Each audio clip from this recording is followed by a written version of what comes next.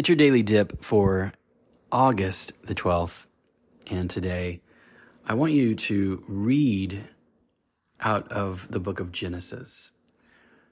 I want you to read the full chapter of Genesis 27 about Jacob and Esau. Today we're going to look at that story, and we need real encouragement, you and I, for the long endurance walk of faith that is ahead of us.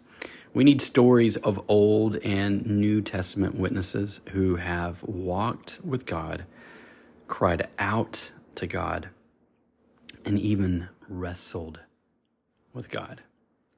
We need the story of Jacob. Jacob was the son of Isaac, the son of Abraham.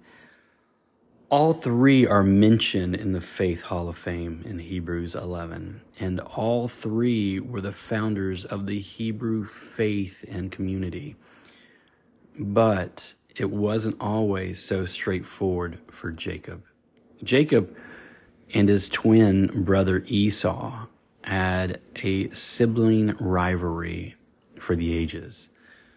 And their rivalry lasted decades and spanned countries in pursuit of one another. By all worldly accounts, Esau was the chosen son. He was the firstborn, the rightful heir, the strong protector and provider for the family. And Jacob was his scrawny, shifty, jealous brother by half a minute. Just by half a minute, he was the jealous younger brother. Early in adult life, Esau had been out hunting for days while Jacob remained home cooking. And Esau came in hungry. Not just hungry, though, famished, starving. And Jacob, whose name means deceiver, saw an opportunity. Esau begged Jacob for food. And Jacob said, "First, sell me your birthright."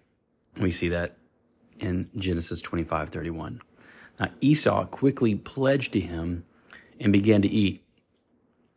And in a culture of binding contracts, Jacob seized the place of firstborn and heir in the family.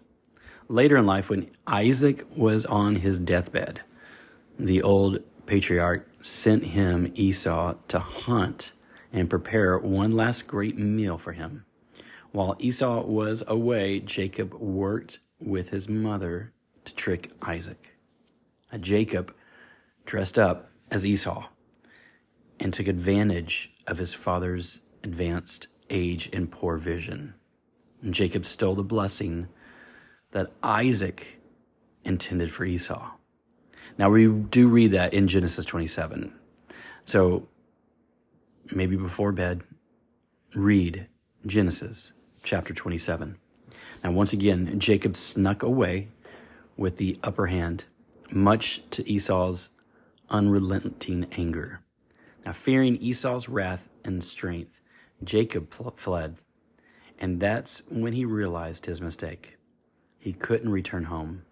He couldn't enjoy his birthright. He was a fugitive, alone and on the run.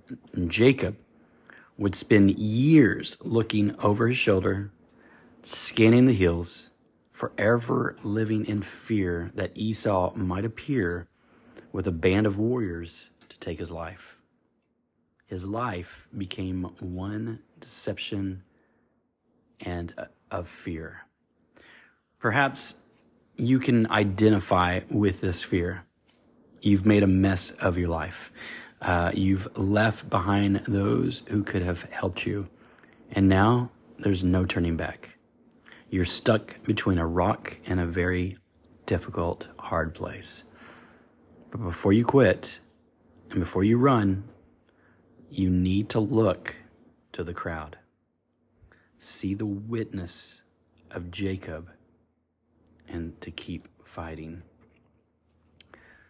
Today, as we read the story about Esau, Jacob, and Isaac, may the Holy Spirit speak to you. I pray that you would find rest tonight, that you would find rest in him. I think the best sleep that I get is the times that I read before I go to bed. And it's not a book, it's the Bible, the book. And it's just not anything. I get into scripture and I allow the scripture to cover my mind, to cover my heart. And there's a peace that fills the room. There is an atmosphere of peace and joy and worship. And as I rest, it's pretty amazing how just the presence of God in the bedroom is there. So I just want to encourage you to read the story. It is a very, very deep story. It is sort of a long story as well, but you can read it in less than 10 minutes. You can actually read it less than 8 minutes. So my prayer for you is that you would read it before you go to bed tonight and ask the Holy Spirit to just speak to you.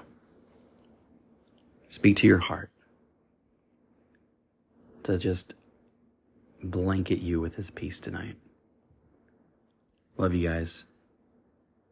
Lord, we thank you so much for this day. God, we thank you for your love and your provision.